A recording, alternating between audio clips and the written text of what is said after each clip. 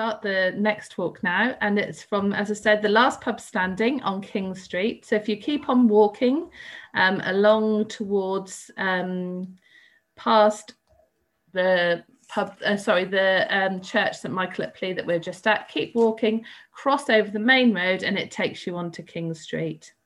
Now, the last pub standing used to be called the King's Bar, and that was run by two gay men in the, 2015. They used to have drag nights. They used to run a pub called the Fox and Hounds in Great Malton as well, between Diss and Long Stratton.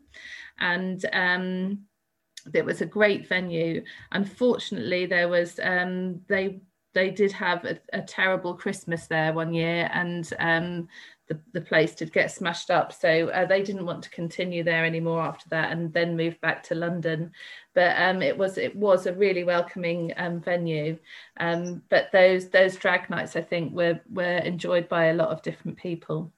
But across from that venue, if you can look across the road, there is that venue used to be called the Boar's Head years ago. I think it's changed lots of different names.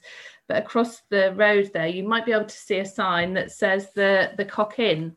Now, that was a pub that had two different entrances, and it was actually the exit of a place called Studio 4. It was the kind of, that had two entrances, that side. And if you walk all the way around, past, if you come out of King Street, turn right, and then around the other side, you'll be able to see the other part of it on Crown Road. But yes, you'll be, if you can just about see where the pub was this side, that was the Cock Inn. We'll talk a little bit more about Studio 4 once we get round the corner. But first of all, when you do walk up to the corner of King Street, there used to be a bookshop there called the Corner Bookshop, or the Free Wheel. And that was one of the only suppliers of the gay news. And also there was Bristow's as well, which we mentioned on one of our other podcasts, the one on Bridewell Alley.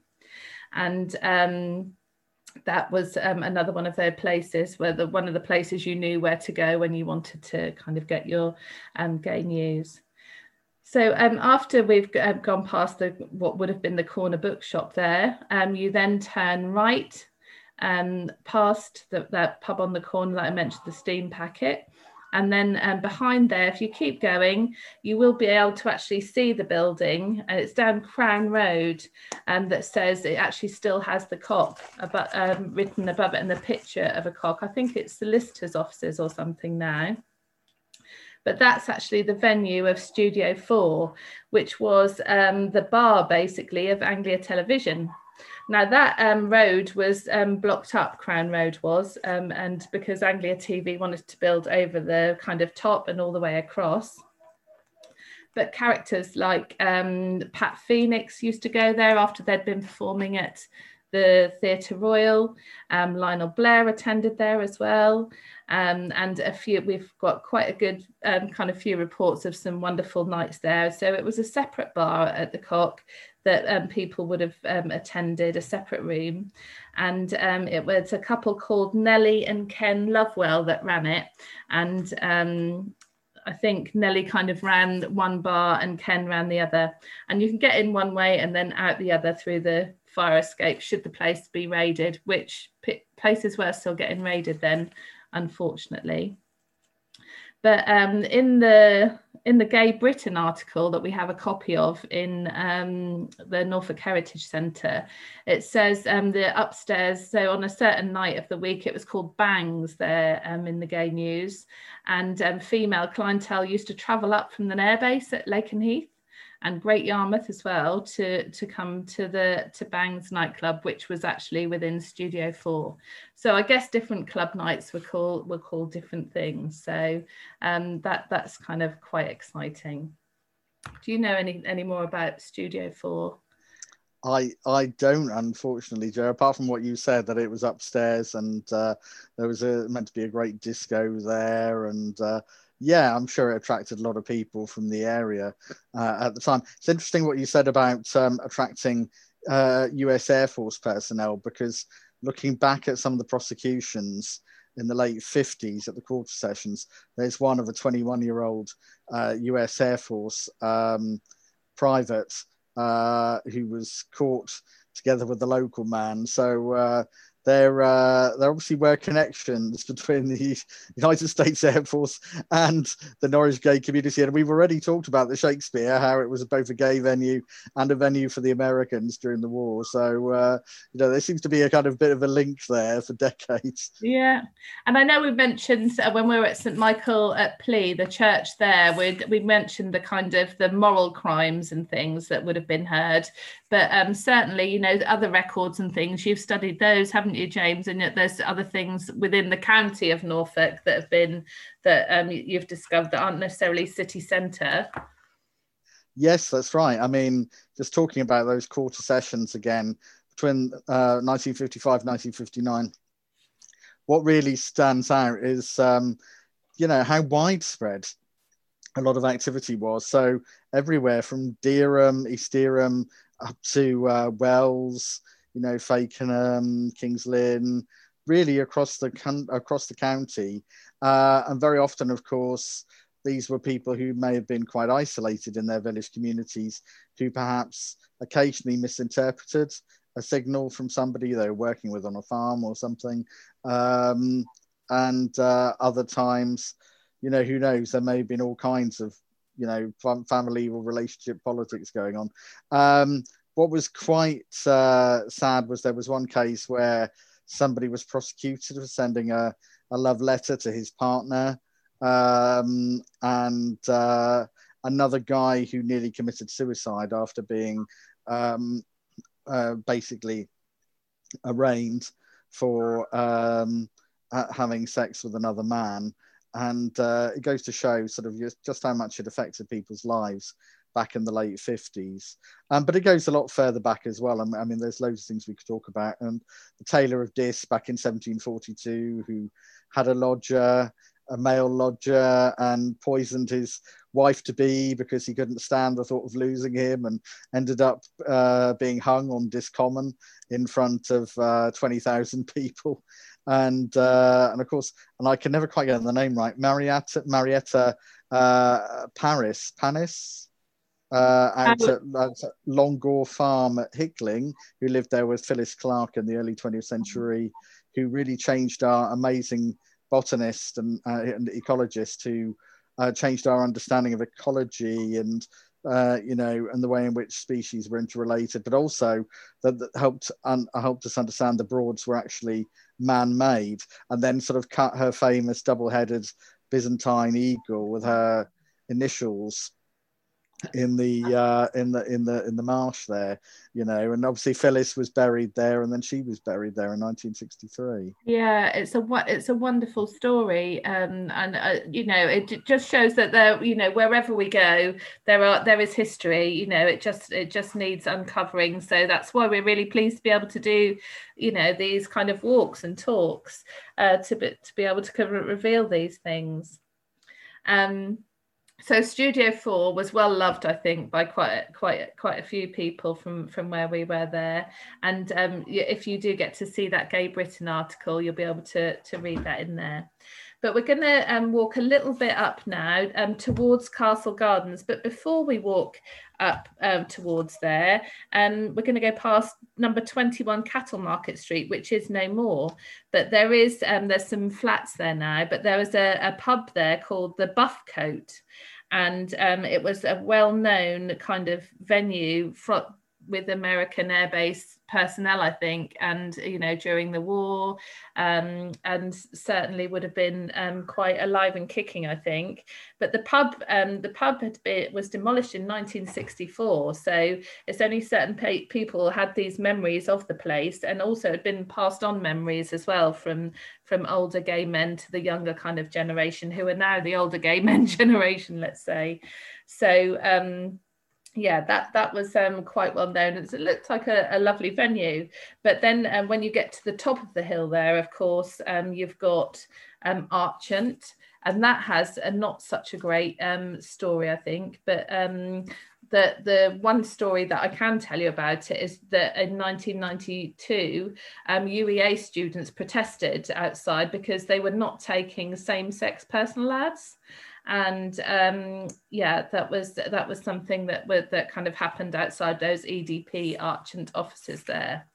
But it's really noteworthy, actually, Jo, how much things have changed, because I was connected to the UEA when those students were doing that, and there was also a big letter writing campaign, national letter writing campaign about it, because there was a strong sense for decades that the EDP wouldn't have anything that was gay, or that, you know, talked about homosexuality, or, you know, in a positive light, or relationship light. And now it's all completely the other way around. It's positive. It's fully embraced LGBT issues. They're featured regularly in the paper. Pride is always celebrated in the paper. Loads of pictures, you know, right up front.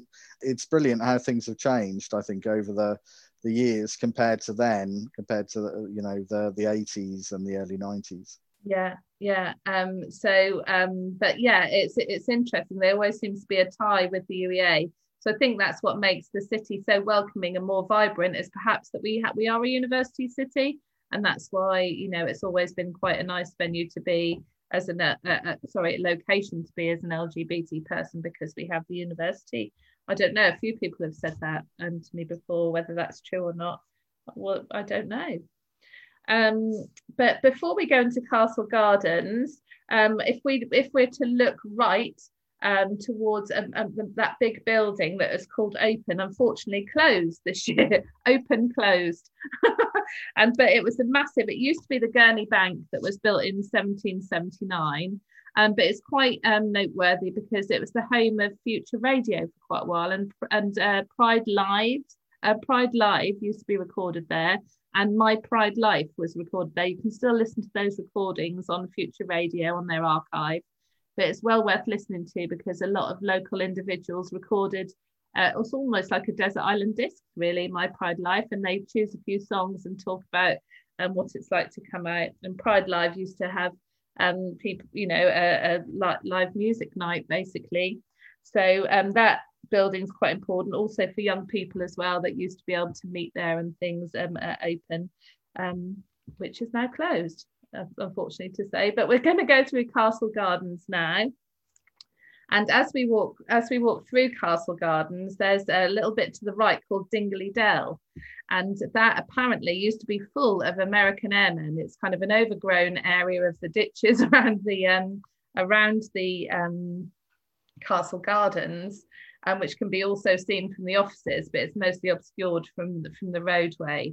But yes, that used to be quite a meeting venue there.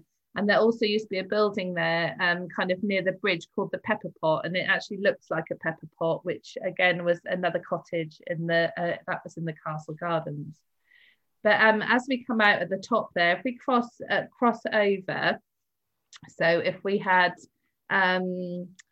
Archant to our left, let's say, and then at the top there we can get through what's Castle Mall. So it's the entrance to the cinema. It's not called Castle Mall anymore, it's called something else. But the View Cinema entrance, basically, if you were to walk through that entrance there and go through, there's a big mural on the wall of Stephen Fry there, which of course is a massive gay supporter, icon and everything. So as we walk through there, we can see the wonderful Stephen Fry. And then we come out on the other side onto Timber Hill. And on Timber Hill, we've got the wonderful St John's Church there on the corner. Now they're much more than welcoming, I'd say, at St John's Church. They have a Trans Memorial Day service, they have an AIDS Memorial Day service, they have special Christmas services for LGBT plus people, but also they have something that's really very unique, and that's the AIDS Memorial Book. And each month the page is turned over, and written on those pages are the people that unfortunately died because of AIDS. And that book's well looked after. There's flowers put on top of it. It's behind a glass cabinet, but when you go into the building, if you look to the front, it's on the right at the very bottom there. It's the church is very often open, perhaps not during the pandemic, but it's definitely worth a visit. If you get the opportunity, because that's quite a unique thing. I don't know of any other churches or venues actually that have that. So yeah, that's quite a sad but kind of telling kind of book. So we're now, when we come out of there, you can see John Lewis is across the road. Now, the only connection we have there is that the window dresser was Terry Chappell, and he was the partner of Big Daddy, and Big Daddy's run, as we said before, the Bedford's Grill or Karma Cafe, the Hunters Club. That's what it's called, Hunters Club as well. So, and also at the back of, well, we're going to be walking up along that way in a little while anyway. But Terry Chappell also used to play at the Crawshay Arms, which is kind of the opposite end of the city, but he'd have an organ and he'd kind of have a pink glitter kind of screen behind him. So, but yeah, I think he used to help design quite a lot of, you know, stuff that was going on, but I think they were partners for quite a number of years. I don't know if you know any more about them. No, I don't unfortunately. No, not on this one. No, that's all right. Well, we'll walk along now, shall we? As if we're going to go to further along past John Lewis. So keep John Lewis on your right, and then we're going to go along to what's the Jolly Butchers, and it's 125 Ber Street. It's now split into two. It's made into two offices now, unfortunately. But at the back, as we're talking about Big Daddy's, the back, there was kind of like a barn that was converted into a disco. But much prior to that, the Black Anna, a lady called Black Anna used to run the Jolly Butchers. And that was at the front there. And it used to be, we've got some great footage from Arch and from Picture Norfolk and things as well, and you know, different film footage and things as well of the kind of the jazz nights and singing nights and things that used to go on in there. It, you know, it really was a well-known kind of venue for World War II American servicemen. There was jazz and blues went on there. And busloads used to come there from places like Peterborough, Ipswich, that, you know, there weren't many places like it in the area that were so welcoming. Albert Cooper, who I mentioned before, who started up the Jacquard Club, she asked him to join there and sing because he had such this wonderful voice. And he worked there the 60s to the 80s. And that club at the back was a members only club. Called Big Daddy's. The DJ was called Michael Gay. Unfortunately, he's dead now, but that was in fierce competition at the time with the nightclub called the Caribbean Club. And we'll talk a little bit more about that later on. But it was in the 80s. It was a really good reggae and soul venue night as well there. So which quite a few kind of people remember. But I think it's worth talking about Anna. I think it was Anna Hannant, Black Anna, and you know, she ran the pub from the wartime period onwards, inheriting it through to her death in, I think it was 1973. And the year before that, she gave a great interview to About Anglia in 1972, which is available for free, I think, from might be the Norfolk Archive Centre, sort of. I think it's I forgot what the archive is now. It's called the East Anglian Film Archive. That's it. Yeah, that's it. But it is definitely for free. That it's available. You can just find it online. It's really wonderful, and you can see her singing.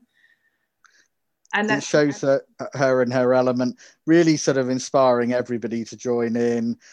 She said that she was influenced by great singers like Sophie Tucker, and interval singers like Sophie Tucker.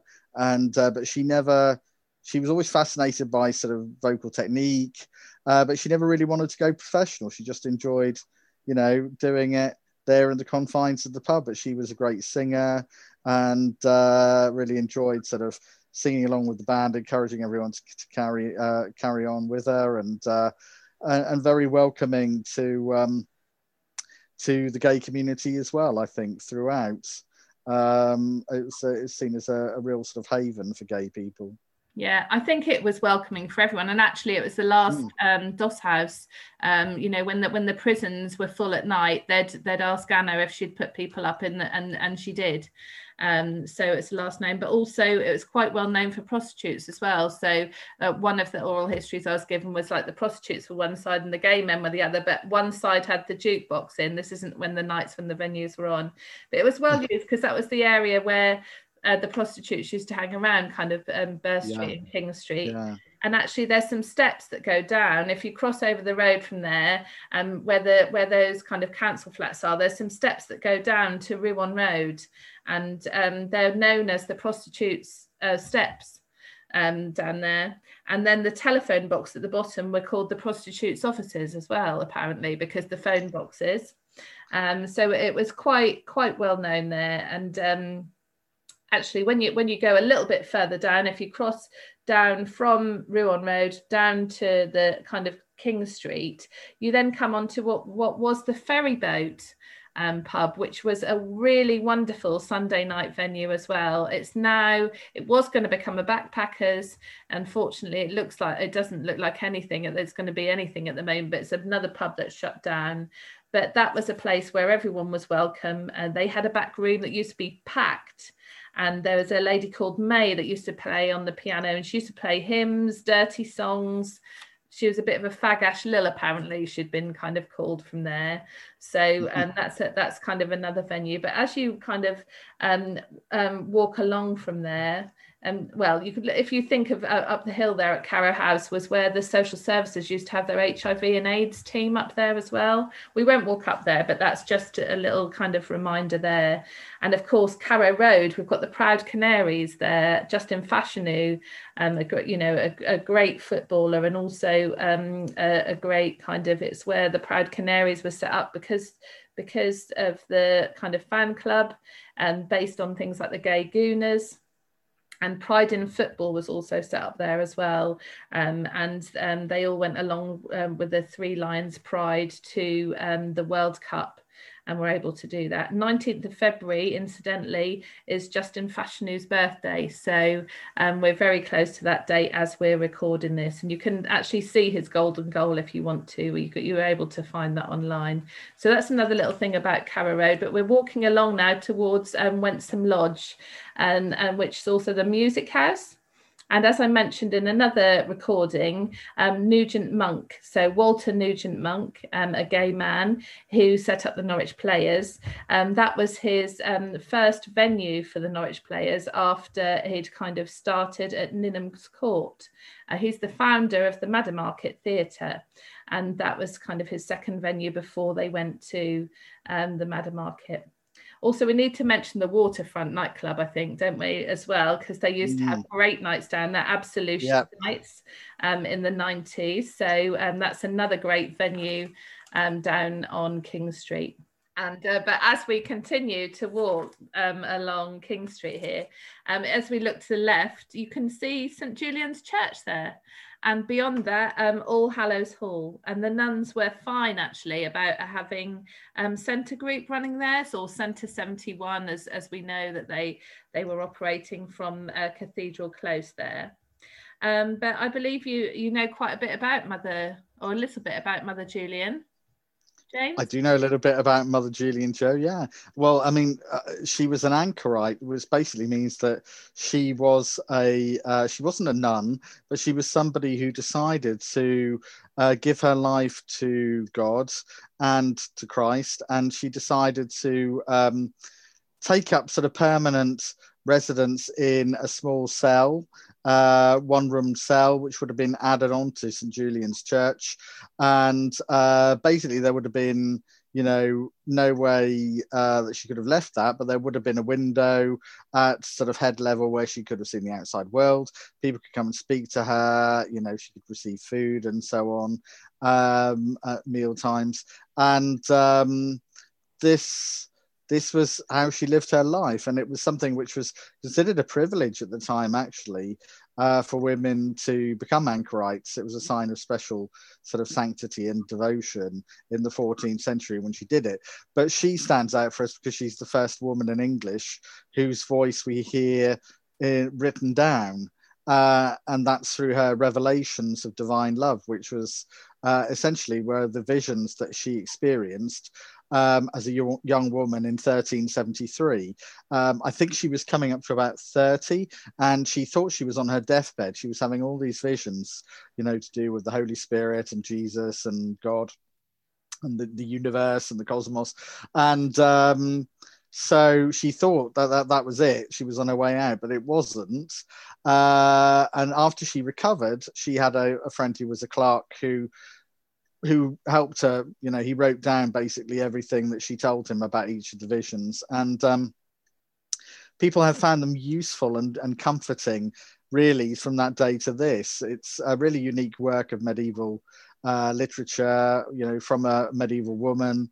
And as I say, she's the first woman in English that we really get to hear, and whose writing has survived. And it's also very comforting because she doesn't gonna go on about hellfire and damnation. It's the complete opposite. It's God being love, and love is his meaning. And and in the end, she says her most famous words that tend to be known are "all shall be well, and all shall be well, and all manner of things shall be well," which is obviously very comforting. And I actually have that on a little placard thing that I have in the house, and it is remarkably comforting. So she's a great medieval mystic, and her reputation, I think, is well deserved, and a great sort of figure in terms of women's history as well.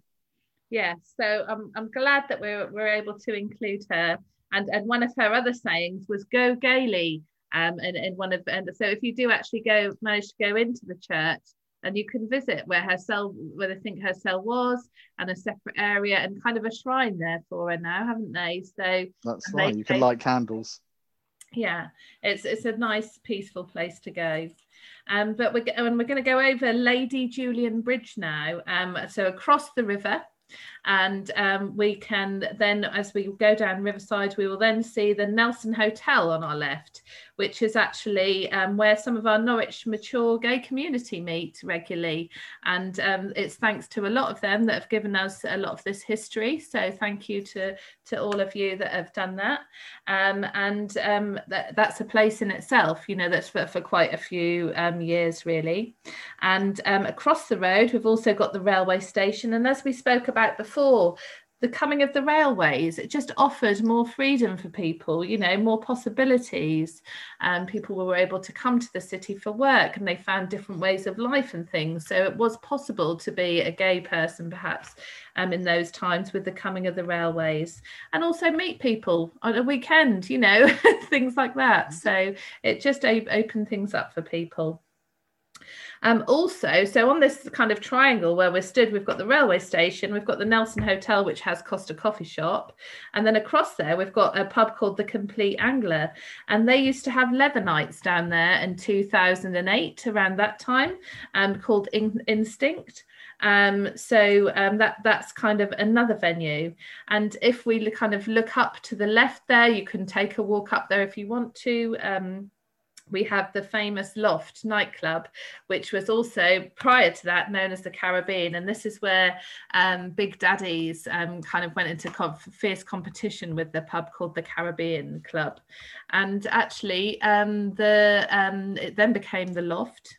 But the people, Bernie, who now runs the Catherine Wheel, she used to run the Loft years ago as well, but it's now run by the same people that have the Lollards Pit pub. So if you want to walk along Riverside, you could walk up there towards the Lollards Pit.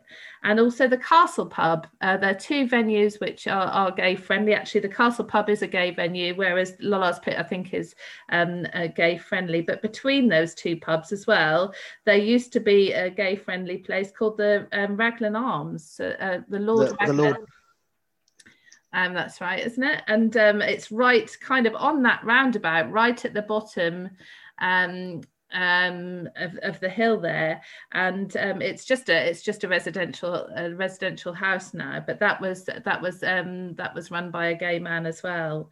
But the Lollards Pit it's a fantastic old building at the bottom of Gas Hill. You can't really miss it, and that's got masses of history there. James, do you know that? Can you tell us any more about that?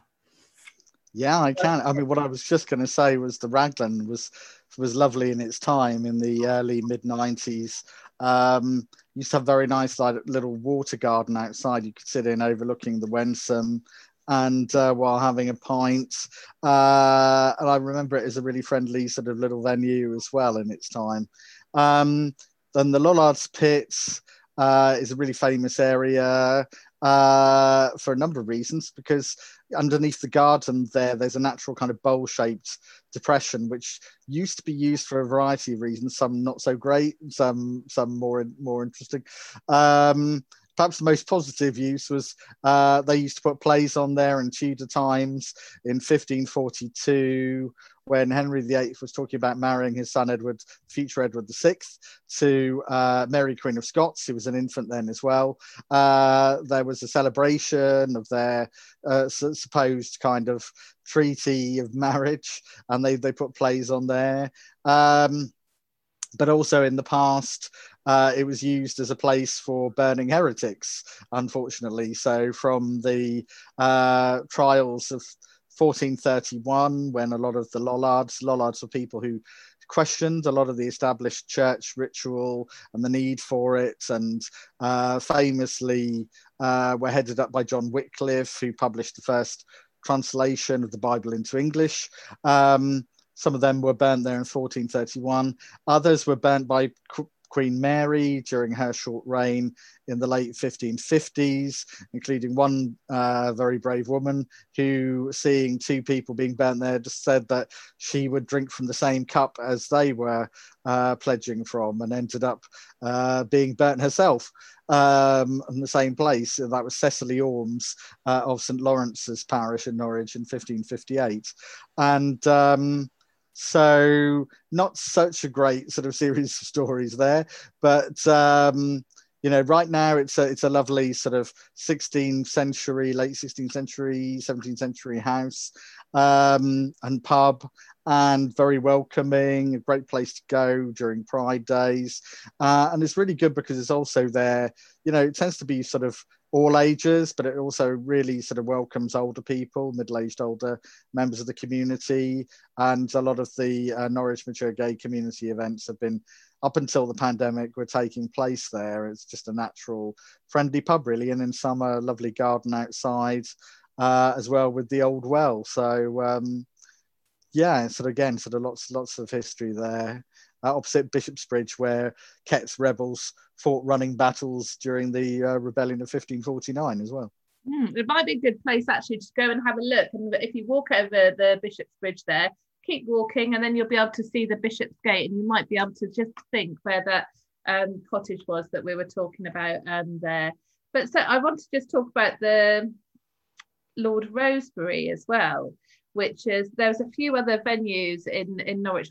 We just couldn't have been able to do the whole pub walks, and they're not all open now anyway. But it was, and also the Roebuck on Southwell Road in Norwich. These were all venues that people used to kind of frequent as well, which were very, very friendly. And also the Cricketers' Rest, which is on Queen's, this corner of Queen's Road and Hall Road, kind of that area.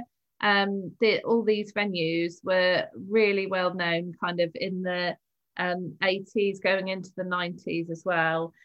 So that's the Lord Rosebery, and that was run by one of our friends. And as I say, the Roebuck on Southwell Road, that's the Pavilion now, which is like a beauty parlour. So yeah, that was right up until the early 90s as well. But unfortunately, the Cricketers' Rest has been closed for quite a number of years now. And I believe the pub across the road called William the I can't remember, William the something, but I think it's now the Indian restaurant. That was also a venue as well. So a couple of other kind of pubs in Norwich with perhaps a little bit more recent history, but perhaps that's another walk that we'll do another day, James. So, but thanks ever so much for joining me, James. And I really am grateful for your input and support with it. I've really enjoyed doing it. And yeah, I've loved it too. Thank you, Jo. Thank you very much for inviting me. Yeah, great to be able to here to share to be here to work with you and share some thoughts and what we know, and a bit more widely with people. Yeah, and it'd be really wonderful as well if we can get some input from some way or another afterwards to see if you enjoyed it. And I'm sure there's lots of places that we've missed out, but it's really wonderful that people have been able to join us and listen and just think about their own history as well alongside it. And if people do know of somewhere we have missed out, or they know sort of stories that perhaps we haven't mentioned, then if they get in touch, I guess, Jo, with you at the library, the Heritage Centre, Norfolk Heritage Centre. Yeah, so please put underneath the podcast, please put some notes on there, because they are checked quite regularly to say, actually, you've missed this out, and then I'll happily get in touch. And I know there's probably a walk that we're formulating in Great Yarmouth as well, but that's going to have to be another time. But we look forward to doing that in the future. So thanks all again for listening.